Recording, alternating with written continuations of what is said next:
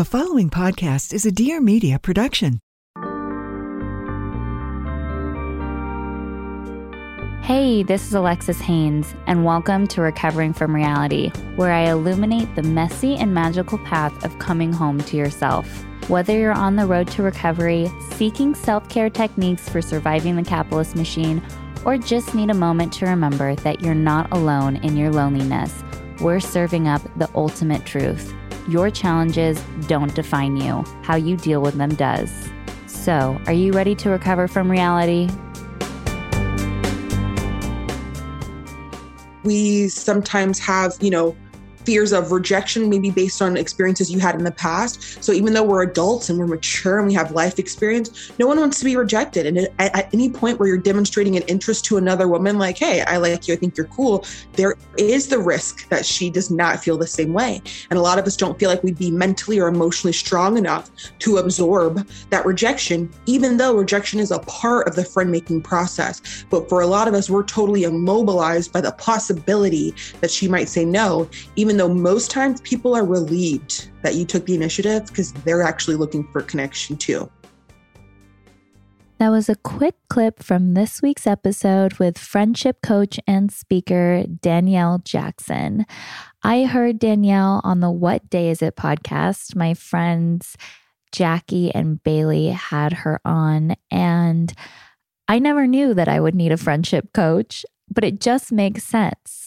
I feel like for most of us adults, especially adult women, it's really hard to make and maintain friendships. I know for me, friendships have come and go. And as my friend Uta says, people are in our lives for a reason, a season, or a lifetime. But good quality friendships are really important. And Danielle helps you to navigate those friendships in a way that is productive. Just like we carry so much of our childhood into our romantic relationships, we also do into our friendships. And Danielle and I this week dive deep into how to make friends, how to maintain these relationships, the do's and don'ts, all of the things. And I get pretty vulnerable and share about a friendship breakup that recently happened that completely flipped my world upside down. It hurt. It still hurts. To this day, it's been months and it still hurts. It feels like I'm grieving someone's death and they're not even dead. But yeah, friendships are hard to navigate. Danielle is the expert. And so with that, I'm very grateful to have her on. And here is this week's episode with Danielle Jackson. I heard you on What Day Is It? And I was like, I have to have her on the podcast because so often when we're talking about relationships, we're talking about romantic relationships. And we get a lot of probably pretty bad advice about marriage and how to be married and all of the things, I'm sure, which is in part contributes to such high divorce rates here in the US, I'm sure. But I don't think anyone really ever taught me, and I don't know if you were taught this, about how to really have like lasting quality friendships. And as a mother today who has 2 daughters, I am working really hard to help them navigate. I want them to become amazing human beings, of course. And a part of that is like learning how to like navigate friendships and how to advocate for yourself and also how to see your part in things and how to do all of these really tricky things that I certainly was never taught growing up. And I think that for me right now, my daughter is navigating the end of a friendship that she's had since she was 2. It's her very best friend. And that relationship is with the mother of that child, who I consider to be my best friend, as a result, is also ending. And I've been grieving that for like months. And it hurts. It hurts so bad. As I'm reflecting, I'm like, all of this could have been avoided. All of this could have been avoided if we had the skills in place to be a good friend. So I would love for you to tell my audience a little bit of background about how you got into this work.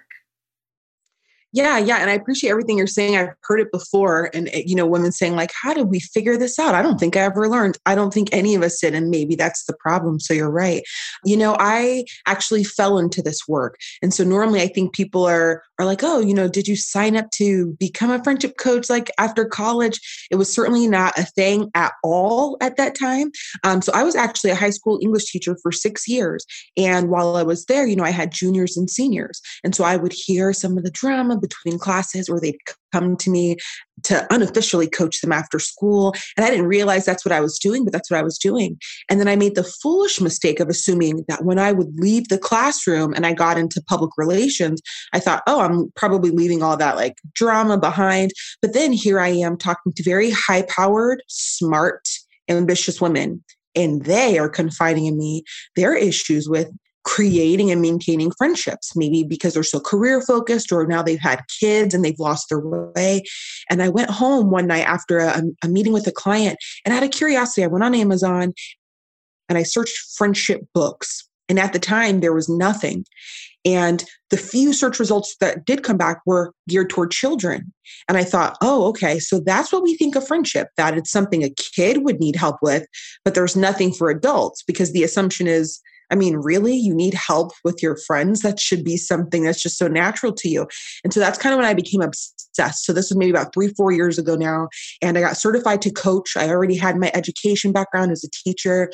And I just conducted a lot of my own research on female friendship and interviewing psychologists. And it just became an obsession. So, I was embarrassed at first to call myself a friendship coach.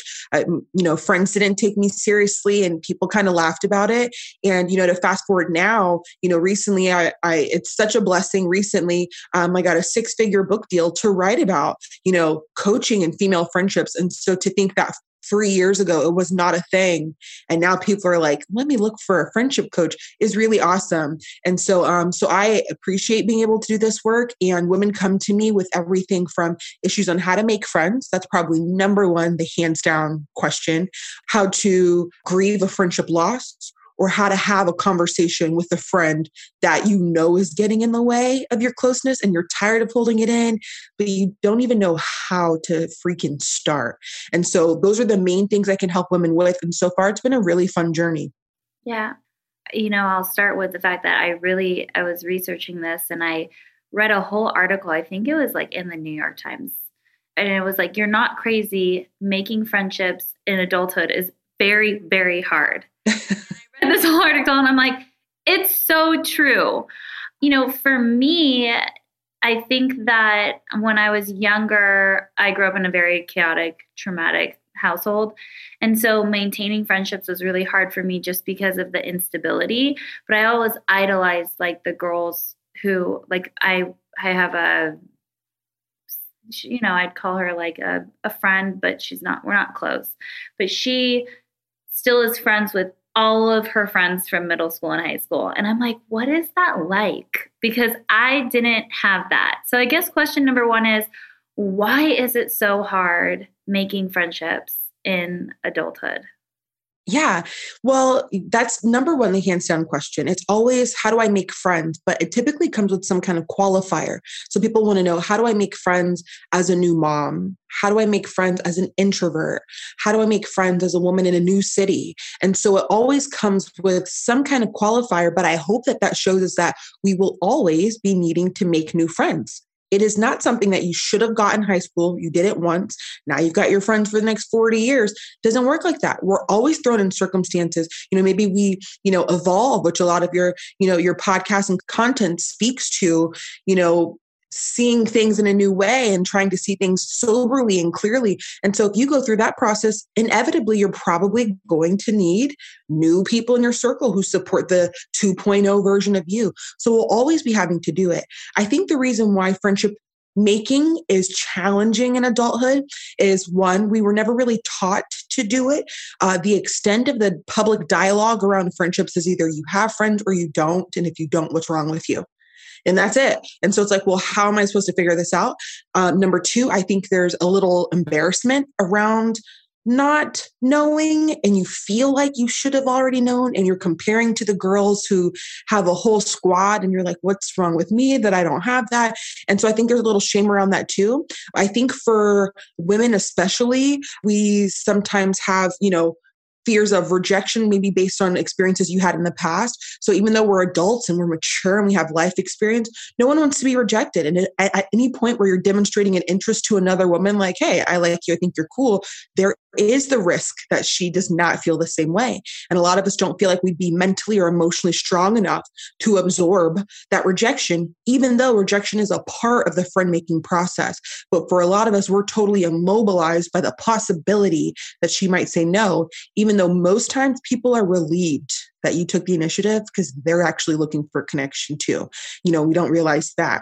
I think it's also because, to be totally frank, I think some of us get really picky in adulthood and we think we know exactly what we want and we're looking for a woman with like the same sense of humor and her kids like my kids and she's cool and like we get really, really picky. And so let's say we do have one coffee date with a woman and we're looking forward to it, but she says something and we're like, then we'll say, okay, well, on to the next one. Yeah. And it's interesting because I've noticed within the romantic context, sometimes with dating, we'll give multiple chances. But with friendship, we're like, you're kind of secretly auditioning her to be your best friend. And if she does not hit all the marks in the first interaction, we're on to the next one. And so, there's a lot of different things. I think our introversion, fear of rejection, pickiness, some of us are cynical, and then some of us feel like we don't have time. I'd probably say that's the last reason. We say, I don't have time for all that. And then simultaneously we'll speak to how lonely we feel. And I'm like, well, the two don't go together. And so I think we've got a couple personal issues and cultural issues that contribute to friend making being difficult in adulthood. But it's certainly possible. And I see people do it every day. I think it's just we have to deal with some mindset stuff first, like with anything else. The new year is a great time to focus on what's most important to you, whether that's saving money by ordering less takeout, learning how to cook, or prioritizing your wellness. HelloFresh is here to help with endless options to make cooking at home simple and enjoyable.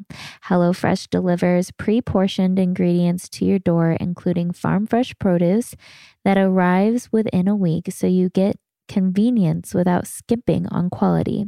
Skip a trip to the grocery store, saving you the wait in line and ensuring that you don't waste money on excess food. HelloFresh cuts back on the time spent in your kitchen. This is probably the most important thing to me as a busy mom. So you can spend it on your other resolutions and you can have meals ready in about 30 minutes or less. Plus, quick and easy meals, including 20-minute recipes and low prep and easy cleanup options, provide even a faster route to putting food on the table. HelloFresh is 72% cheaper than a restaurant meal of the same quality, and you can save on average over $65 a month when you order HelloFresh instead of going grocery shopping. That's more money to put towards the other 2022 goals that you might have. I personally love meal delivery services. HelloFresh has been an incredible thing for my family. I love the convenience of it. Right now, you can go to HelloFresh.com/reality16 and use code reality16 for up to 16 free meals and 3 free gifts. Again, that's HelloFresh.com/reality16 and use code reality16 for up to 16 free meals and 3 free gifts. All of the spirit, none of the booze. Gaia is a non-alcoholic aperitif made with only good ingredients combined to keep you calm and connected. There's no sugar added, no fake flavor, and this is not your traditional mocktail. It's a grown-up indulgence that tastes like summer on the rocks. Gaia's goal is to change the way that we think about drinking and socializing one night off at a time. Gaia was the first non-alcoholic brand in history to win Esquire's Drink of the Year award and also won a BevNet Best of 2021 award for their RTD category debut. The aperitif is Gaia's hero product and is both bright and bitter with hints of citrus and florals with a transparent formula and health-forward ingredients including gentian root, lemon balm, fig, elderflower, and no added sugar. Le Spritz is a ready-to-drink single-serve can that features Gaia's signature formula, available in 2 flavors: Gaia Soda for a bright and bitter bite, and Gaia Ginger for a soft and slow burn. Our first love, just made more portable. Gaia's here for a good time and a long time. For 20% off your first sip, go to Drink Gaia, that's GHIA.com, and use code REALITY at checkout. You can also text the hotline 707-TXT-GHIA, that's 707-898-4442 if you have any questions. Always real humans on the line to help you out. Again, that's drinkgaia.com using code REALITY for 20% off your purchase.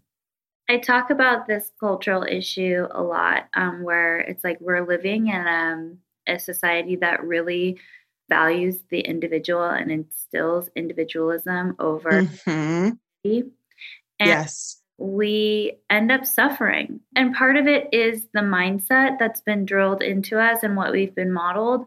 And part of it too is that there really, for most of us who are just like grinding every day, there isn't that much space for community. It's sad. It's like it's something that we need that would make our lives easier, but has actually become vastly more difficult, just like technology, right? Like technology was created to make our lives easier. And in a lot of ways, it's made it so much more challenging.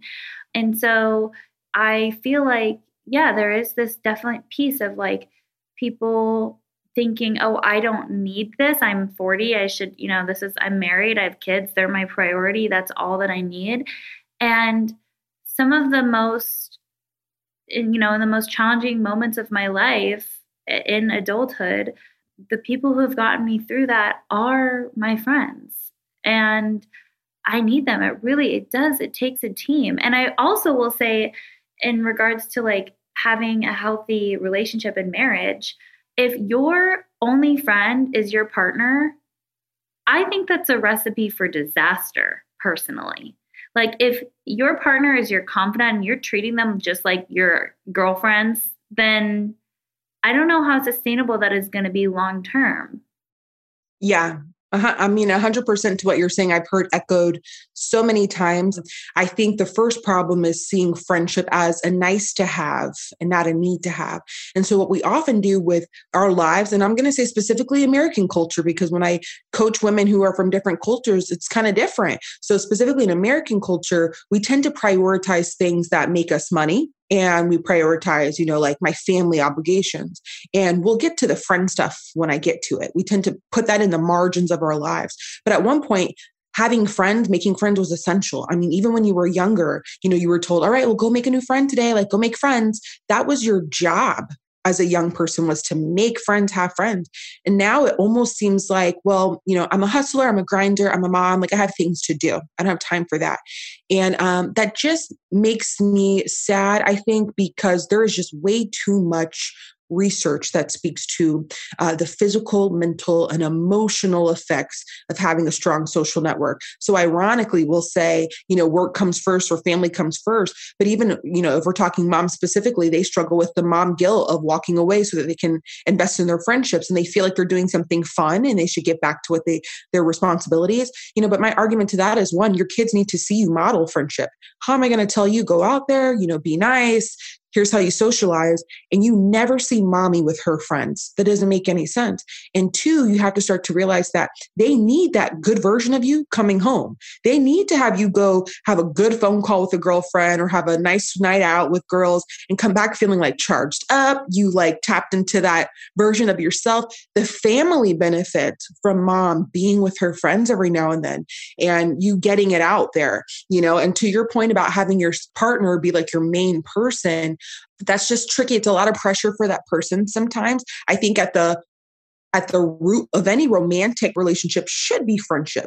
You shouldn't be into somebody because they like you and they flatter you. You should be like, man, like this person's a good friend to me. So friendship should be at the root of that. But as far as that pressure or expectation of them to be the person for all the things. It's kind of a lot. And so, it's okay that you get a lot of things from this person, but you also have it supplemented by other things that other people naturally give you that this person just can't. And I think, there's even research that says those are happier couples who have strong friendships and they don't just put it on each other. And so it really does start with seeing friendship as something that is not a luxury. It is essential. And I think it starts there.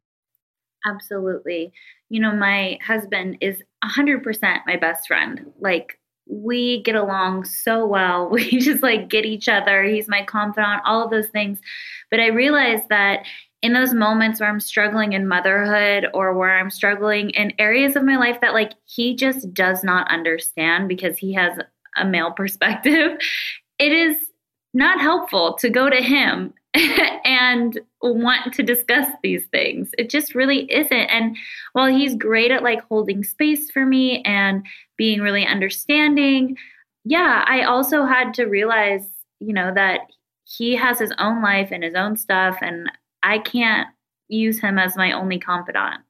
You touched on something in the beginning that I thought was really profound, and that was about personal evolving and evolution. And I will say that for me, as someone who has had a lot of growth in the last decade, it's been a lonely road because I have lost a lot of friends just based off of my growth. And that's not to say that they're bad people. It's not to say that they're, not worthy of my friendship.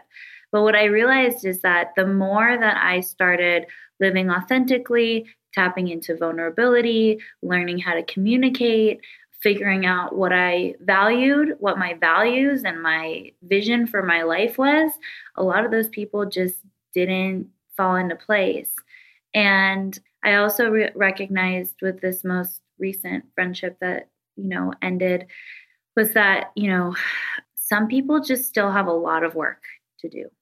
And that's okay. They can do that work on their own time when they're ready to do it. But I can't fix or change people in order to maintain a friendship. I just can't do it. And the things that were done were hurtful. And now it's okay, I have to make the choice to move on. And so it's been lonely. It's been really painful.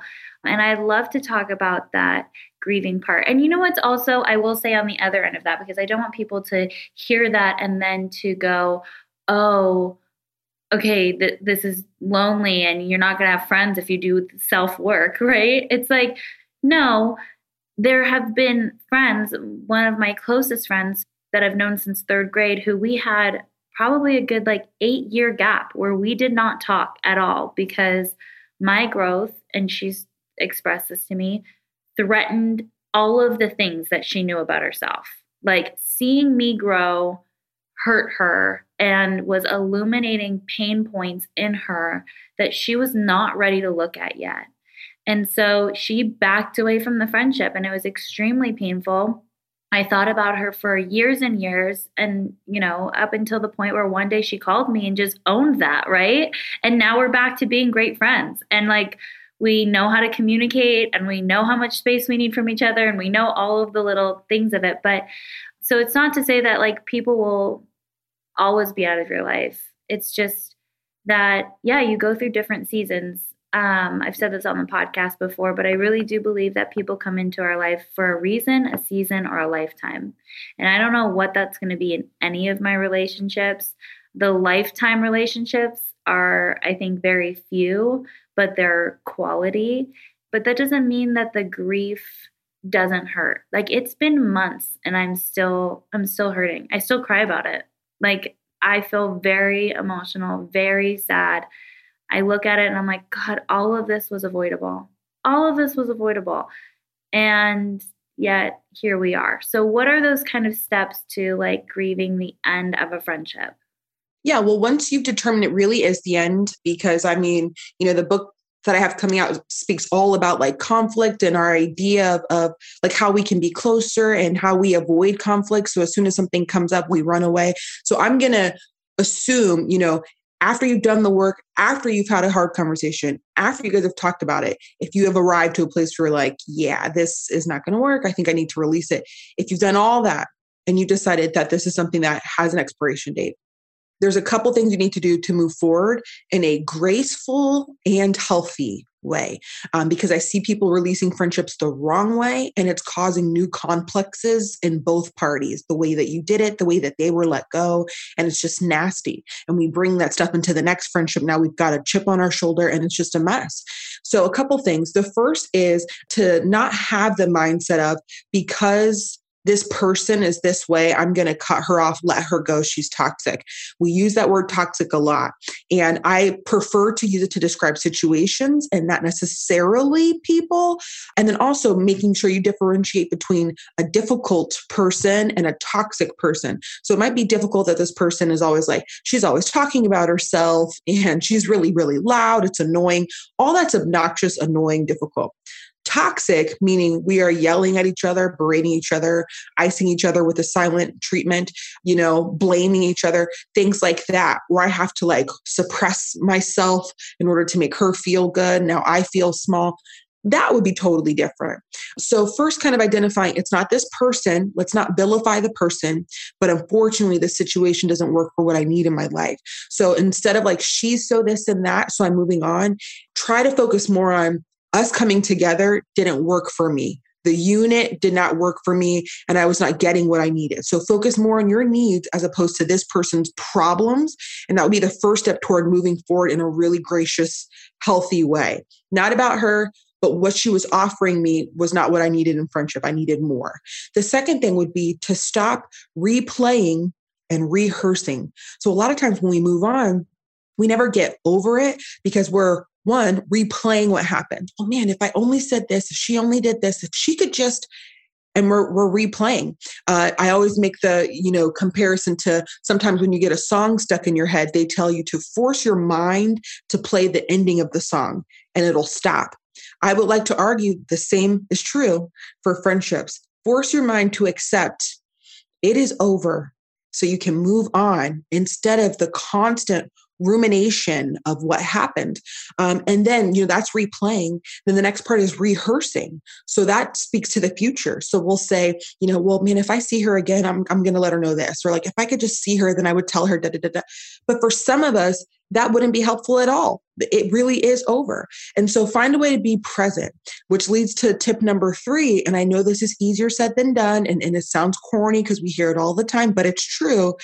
Is you are more likely to move forward in a healthy way if you can get to a place of gratitude, and you'll be more likely to avoid bitterness as you talk about that friendship.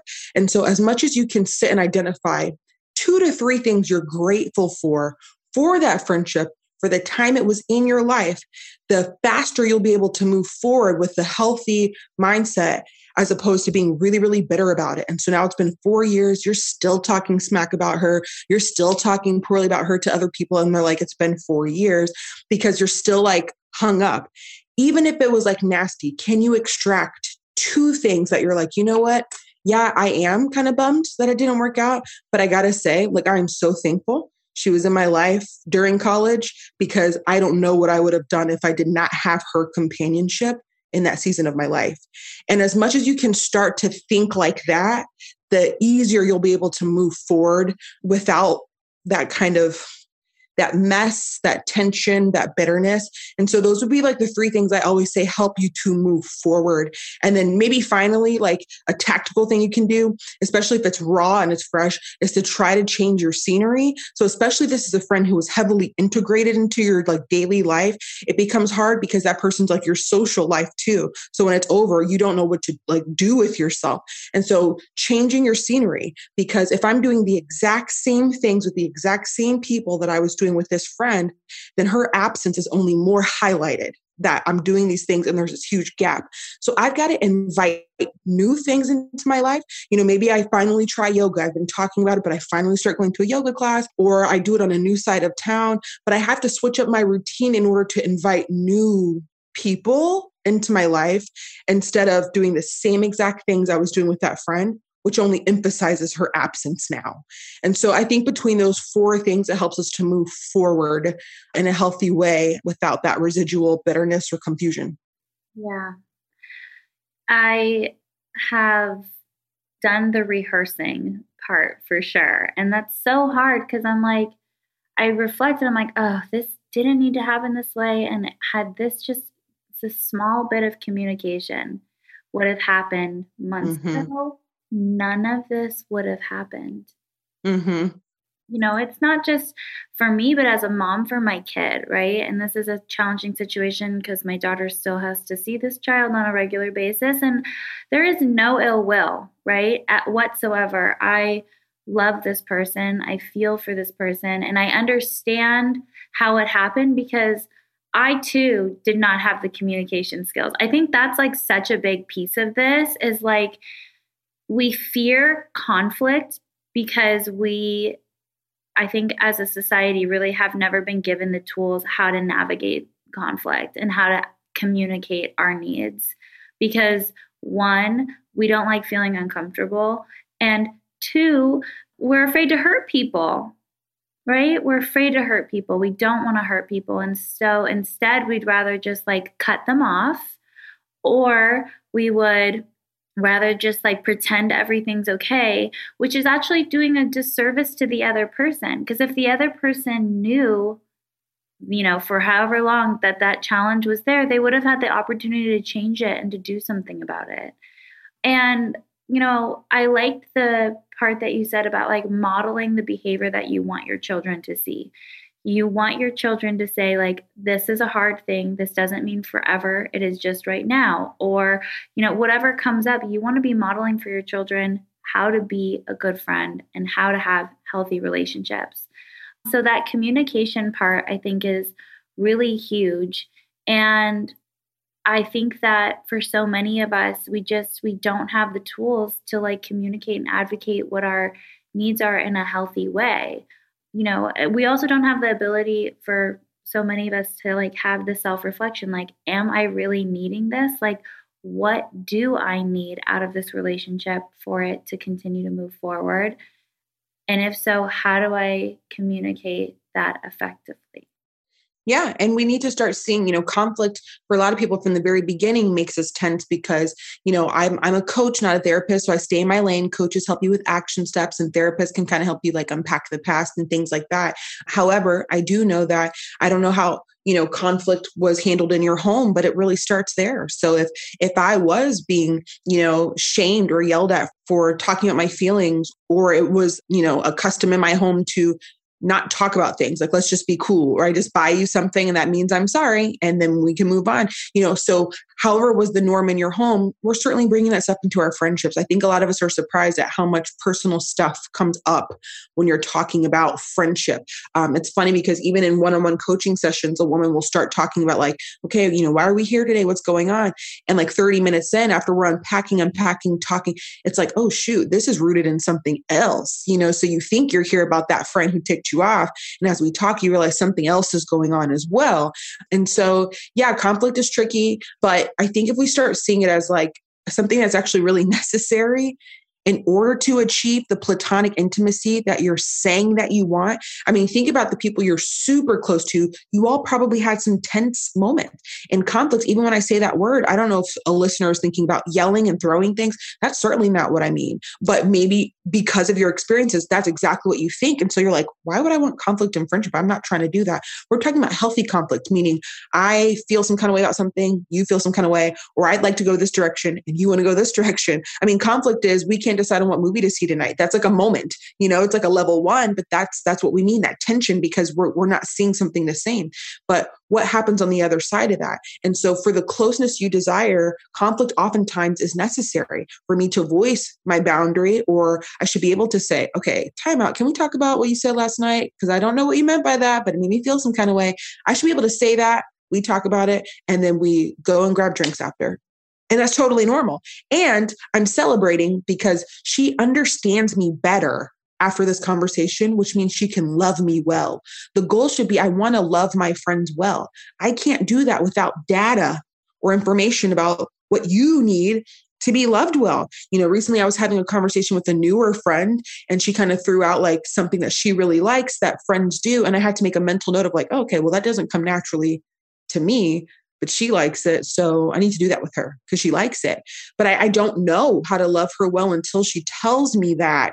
And so conflict is good, that tension, because the goal is to understand my friend better so I can love her well. And if we start to see it like that, I think we'll be less prone to like leave or abandon or suppress, because we're like, okay, we can work through this and it'll actually be good for us. But I know for a lot of people that takes a lot of like rewiring. Yes, it does. Again, like those feelings, I think it's hard to hold space for those icky feelings that come in, right? And so that makes it really difficult. And so when we are presented with something that just makes us go like, it's like we want to shut down, we want to run away, we want to abandon. And at the end of the day, it's like I have to realize that like I value this person and this is not worth losing a friend over. And so we're going to have this tough conversation. I think the important piece is to like unpack your own stuff before you have any difficult conversations. That's in friendships and also intimate relationships. And so, but yeah, I understand that it is really tough to do that. I think that for me, making new friendships, one of the easiest things that I did, and I'd love to hear your thoughts on this, was I had to get really clear on like who I am and what do I like. I say this all the time, like, who are you? What do you like? Because so many of us don't know. Like maybe your parents forced you to play soccer your whole life and you actually hate soccer. Maybe they forced you to do ballet your whole life. Maybe you hate ballet or playing the violin or whatever it might be. We don't know like really who we are. I think that the journey of figuring out who we are really happens in our 20s and sometimes much later in life too. Many people live their whole lives and never really know who they are or what they want. But when you find the things that you do enjoy, finding friends who also enjoy those things, that's the key, right? It's like you have similar interests to mine. And so maybe this would work out. So maybe you do enjoy yoga and you go to the yoga class and you find a friend to do yoga with. Or maybe you enjoy playing cards or bunko or whatever it might be. And you have to put yourself out there. And that's that vulnerability piece that's so hard, is like being vulnerable. And I've done this too. And I think that my life has been really public. So it's a little bit different where it's like, I'll meet someone and I'm like, you should just know all of the mess coming in, like right off the bat, like, here's the mess, take it or leave it. And I think a lot of people are like, whoa, you're a lot. And part of me is like, yeah, I am. And I'm also an amazing person and a great friend. You're going to like it or not. But I think I've realized too, it's like, it's okay to be like a slow drip and not a faucet. Mm-hmm. Mm-hmm. That type of information. Yeah. When it comes to vulnerability, we have to calculate a couple things, because I think we all, like, I know that that's like a buzzword right now, but I just want people to understand like two things. The first is there has to be a natural progression. So I need some kind of context first of your character before you can hit me with level 10 vulnerabilities. So it might be true that this person's really awesome, but if in our first interaction, she's telling me about all the things, I might never get to experience the awesome because I don't have any context yet with which to download that. Like I don't have anything to measure that against. So now after maybe our sixth interaction, I learned something about a person that's kind of dark or vulnerable. I'm willing to withstand it because like I've also witnessed so many great things. It absorbs that, or I can appreciate her, or I know she's so much more than that, but she's given me time to like absorb it against other things I learned about her.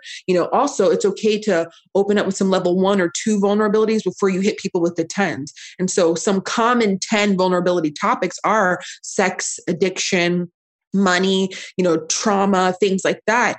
Typically people do reserve for further down the line because we're trying to establish a rapport and relationship first. And then it's like, okay, I feel comfortable sharing here. But vulnerability itself is very relative. And so that's why sometimes in the first interaction, we have somebody who dumps something that seems relatively heavy. And we're like, oh my gosh, how could she tell me that? But technically, it's not vulnerability for her. And this is what I mean. The best way I've heard vulnerability described is, being willing to risk being rejected. And so if I hear somebody talk about, their sex life with their husband, like in the first interaction, and I'm conservative. So I'm like, oh my gosh, that's kind of like, ooh, that's a lot, girl. I wouldn't do that. Well, for me, it would feel like a risk to be putting that out there. For her, it does not. So technically for her, that was not vulnerability. Her talking about her and her husband's bedroom issues, because she felt comfortable doing it and did not feel a risk. for me, I would feel a risk involved of being rejected to open up something that feels so private. And so vulnerability itself is relative. And the last thing I'll say is I want women to be careful about doing the thing of, I'm going to dump all this stuff to see if you can withstand. And if you can, okay, here's the real me. Here's the rest of me. And vulnerability should never be used as a test or a weapon or a tool of like, okay, I shared, now you go. Like, I'm going to say this thing and then you go. I have literally seen and been a part of conversations where a woman has shared something big and it's like, wow, okay, thank you for sharing that. And then it's like, okay, well, you go ahead, you share something. And then it feels like, oh, you elected to share that. And now I feel uncomfortable because I know that there's this law of reciprocity, like now it's supposed to be my turn, but I'm not ready yet. But I also don't want you to feel like you just put yourself out there. And so there has to be like a natural progression. We're getting to know each other a little bit at a time. If somebody is vulnerable, I'm definitely affirming you. So you can share those things with me. I'm not judging you. I'm not saying things like, wow, I can't believe you did that, or things like that to make you kind of withdraw into yourself. And so it really is like, there's an art to it. There's an art to doing it. You definitely have to be with the right people. They have to demonstrate that you can trust them with that information and they don't see you differently. And it's big. That's really big. And so vulnerability is certainly required for platonic intimacy, but going into it slowly with the right people and sharing a little bit at a time to kind of, see where they are is the best way to go about it. I think that then leads me to like the ability to hold space for our friends, right? And like, that's really hard. I have a friend right now who is just like going through it. And I don't consider myself to be a very judgmental person, but I find myself sometimes being like, God, if you would just do this, it wouldn't happen anymore. This is what I'm thinking. And I'm like, you're not judgmental. Stay present, stay grounded, like be there for this person. But it is hard. It is hard because we heal in relation to one another. And most of the times our friendships and our more intimate relationships are mirrors for each other of like the work that we need to do. And so it is hard being like an empathetic listener all the time to other people. Sometimes it can be like really triggering and really hard and bring things up. And it's hard to hold space for people sometimes. Yeah, it's tricky. I often talk about the 3 expectations of friendship that set you up for disappointment. And one of them is that your friends will be your therapist. And I know some people disagree with me, and that's fine. I think that talking to your friends is certainly therapeutic. But the idea that like, yes, I felt like, why do I need a therapist? Girl, I've got you. It's like, because I'm not your therapist. I'm your friend. So like even the advice I give you is going to be colored by how I see you as my friend and what I think you should do. Also, I'm not trained to have certain responses or question you in a certain unbiased way. I'm not equipped. And then as my friend, you've got the extra layer of I feel obligated to listen or tell you certain things. And so no, your friends are not your therapist. And some of us expect that they will answer exactly when we call. They'll know all the right things to say. They'll be able to help us through this really traumatic thing.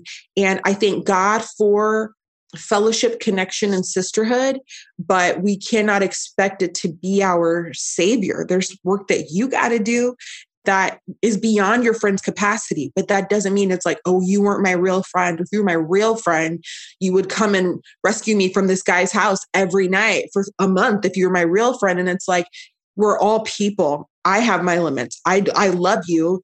But at some point, if I have to come and save you every week from something, we got to change something. I love you, but I have my capacity too. I love me too. And so we've got to figure that out, and unfortunately, even in the past, I would say week, I've had 2 sessions with women and we get to a point where I ask them, there's a couple standard questions that I ask. And one of them is like, well, what do you expect? Like, what do you want from friendship? And it's always interesting to me when women say something about, well, people I can lean on, who I can call, they give me advice, they listen to me. And it's always about listening, supporting, guiding, rescuing, and they want that in friendship. I think friendship certainly offers that. That's one of the benefits of companionship is if I'm going through some mess, I've got some people who thankfully can help me out here. But if I see friendship's sole function as emotional rescuing, And that's what this person should do for me. It does make me nervous for that person, for their capacity, joy, their independence, their agency. If I see friendship as, well, I need friends because I need people to like dump on. And that's their job, is like they have to listen. Because, one of the key ingredients of a strong friendship is positivity. And that doesn't mean that toxic, silly rainbows all the time stuff, is not helpful. But if out of our last 5 interactions, 4 of them were you emotionally dumping, chronically complaining about the same thing, talking smack about other people, I need to reassure you. I have to like build you up. I have to like do confidence building with you. Like for 8 out of 10 times we get together, you walk away feeling like, oh, that was good for me. I walk away feeling like that was exhausting. And that's my job in our friendship, is to like constantly reassure you, hype you up, uplift you. And so we have to think about like, man, friendship is mutual. What is people's, this sounds harsh. What is people's experience of you as a friend? Was it uplifting for them? Is it positive for them? Or are you trying to use the people in your life as your source of rescue, clarity, all those things, assurance, security? It's a lot. And so, yeah, like I'll go back to what we said about friendship brings up a lot of personal stuff, but hopefully you're with people who are ready to do the work with you and who you can mutually support, because you can't just be looking for friends to hype you up. Do you have the capacity in your life right now to be inconvenienced by middle of the night phone calls by a friend who needs help? You know what I'm saying? I made a TikTok, and it was just about like friendship contracts. So a lot of times we'll write down like everything we want in a friend, and then you hand it over to her like, okay, here's your contract. This is what I need from you. And then if she's like, oh, that's so crazy, I have the exact same contract for you, we're like, yeah, no, I can't commit to all of this. And so it's like, really think about all that little list you're saying you want from your friends. Are you willing to do that too? And so I think that's just a good starting point of figuring out how we're approaching friendship. Are our expectations healthy? Are they realistic? And then finding the right people to go on that journey with. Yeah. And there's so much in this that I relate to. And I think that it is a balance, right? It's like, let's just unwind and like not talk about drama and go have a cup of coffee and just like laugh. Or let's go to a concert and just like turn it all off for the day. Or, whatever you're into, a sound bath, a yoga class, a concert, or a coffee. It doesn't matter. It's like, let's take some time to just like not talk about the shit of our lives. Yeah. ourselves, I think that that's really important. I am so grateful for you coming on the podcast. You clearly have such a gift, and I want my listeners to be able to follow along with you. So where can they learn more about you? And do you have a date for when your book's coming out? Yeah. So I appreciate you so much for saying that. The book, like we just signed the deal maybe 2 months ago at this point. And so with publishing, it's always really slow. So they told me, they were like, yeah, we're looking at, 2024. And I was like, oh my God, 2024. But, that's how it works apparently. And so hopefully it'll be in a Target near you in like 2 years.